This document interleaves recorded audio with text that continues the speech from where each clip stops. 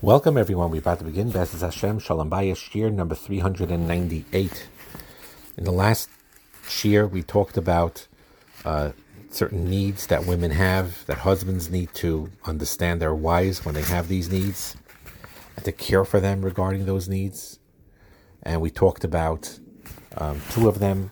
We talked about the need to achieve and the need for appearance. And today we're going to talk about the third need, which is even the strongest one of the three, which is affection. A woman's most deep-seated need, the one that shapes her personality and attitude towards life more than anything else, is her need to be loved and admired and respected. To be loved, affection, the need for affection is extremely strong. We see even prior to marriage, girls seek to establish emotional connections with their friends more than boys do. Girls are more involved in making friends. Girls are more involved in making social connections more than boys are. For boys, a friend is something they do together something. It's not something that generally they connect with.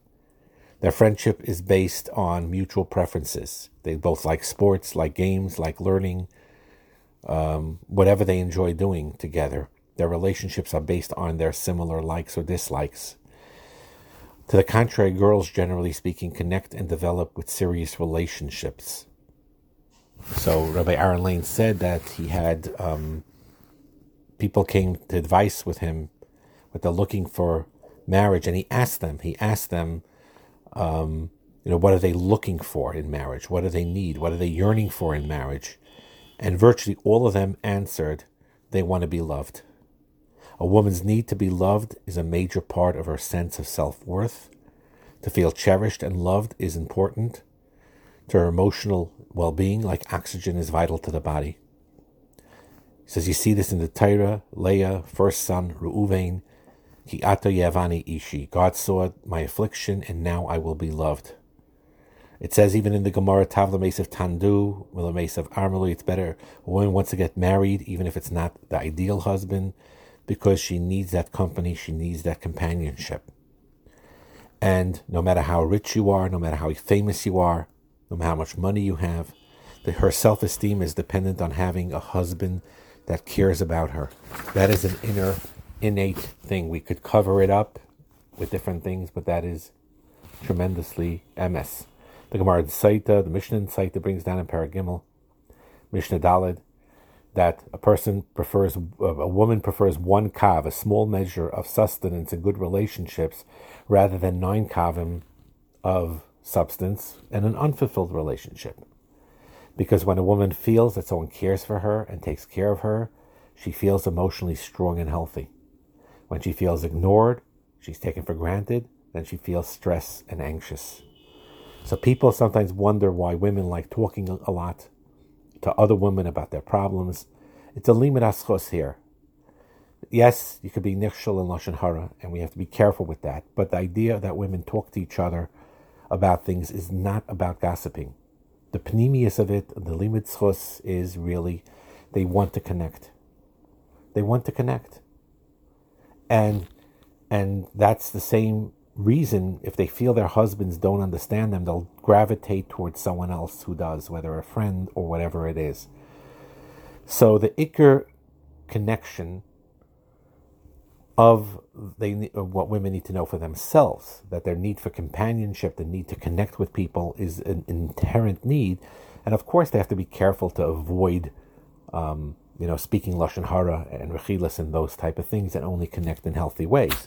But the idea to want to connect and to want to talk is something that is a deep-seated need that, of course, should be channeled the right way. So he mentions here a true story that happened with people in his kehillah, Mr. Rabbi Aaron Lane. Pesach was coming. House was a mess. Wife was working to make everything ready. And the husband went on to work as usual. So on the day before Pesach, she couldn't be soivelet anymore. She says, don't you see I'm slaving away? Can't you do something? And he was surprised. All the previous years she did it on her own. He worked.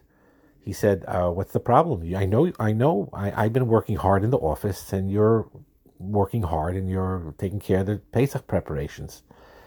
So the wife answered back, I realize you're busy, but surely you can do something in your home for Pesach.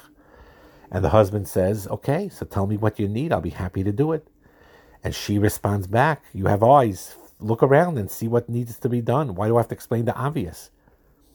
He responds back, my brain works differently. I need to be told exactly what you need. And so on and so forth. This was the dialogue one Pesach. The following year, the husband remembered what his wife said and her frustration from the previous year.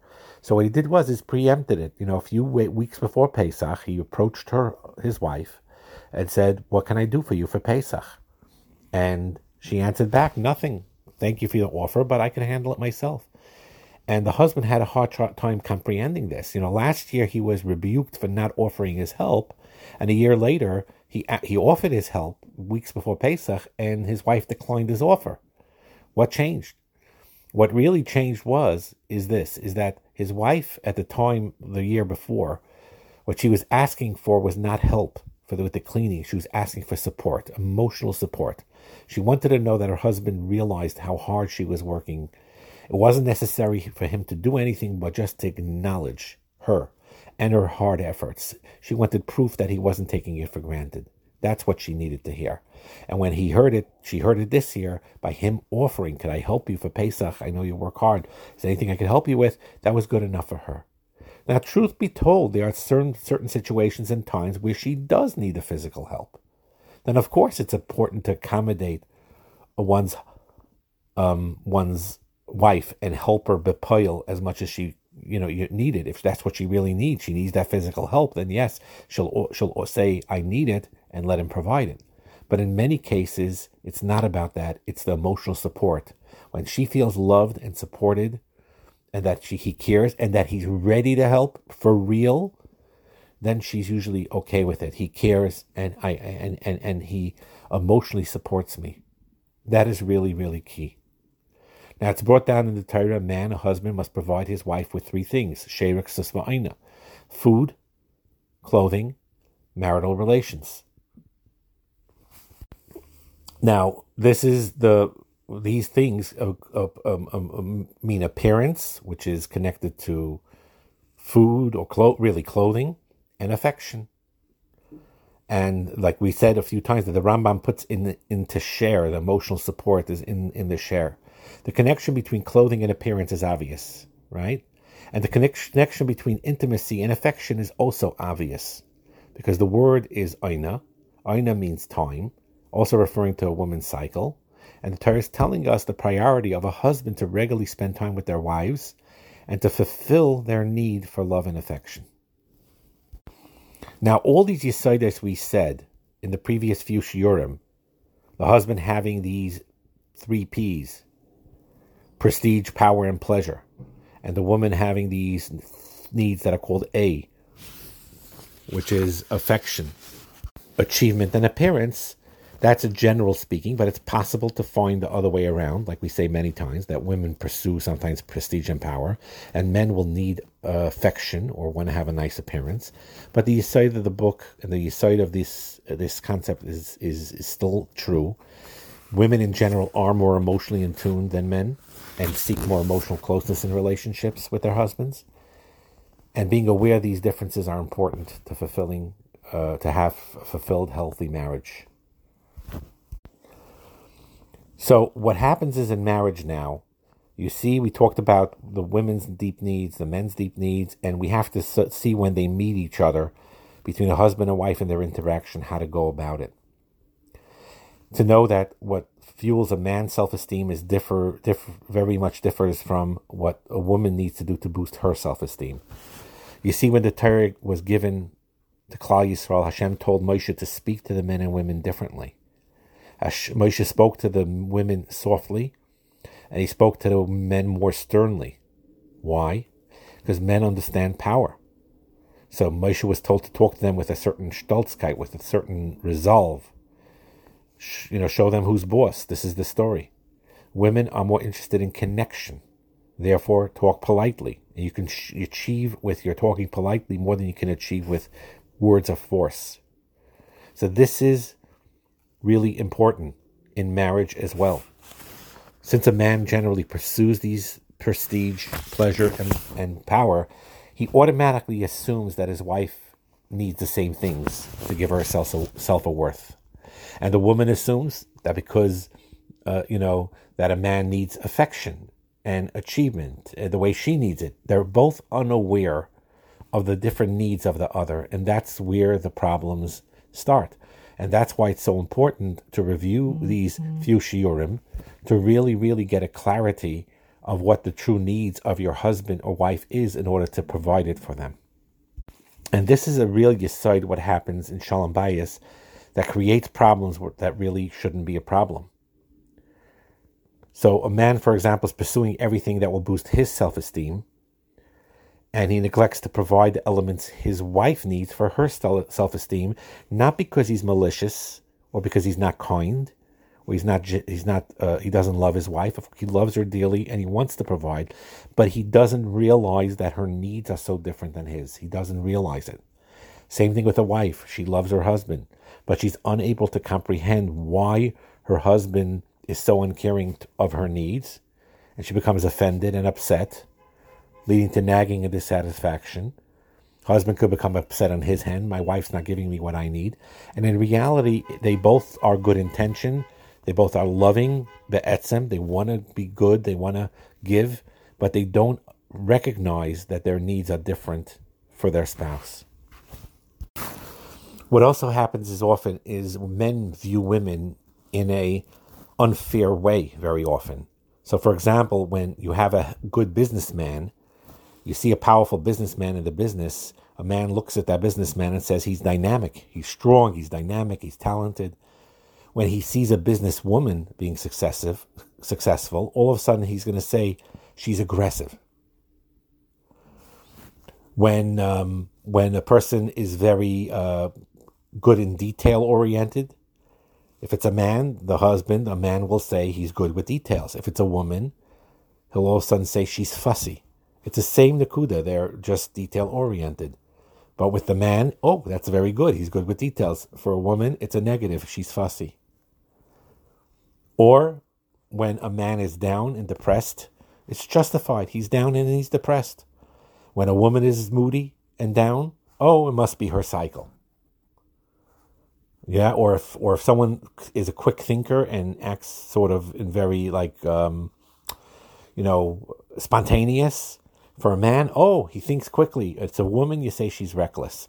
So men often have this bias when they view women have a certain talent that men have, and they view when men have it, it's a positive trait.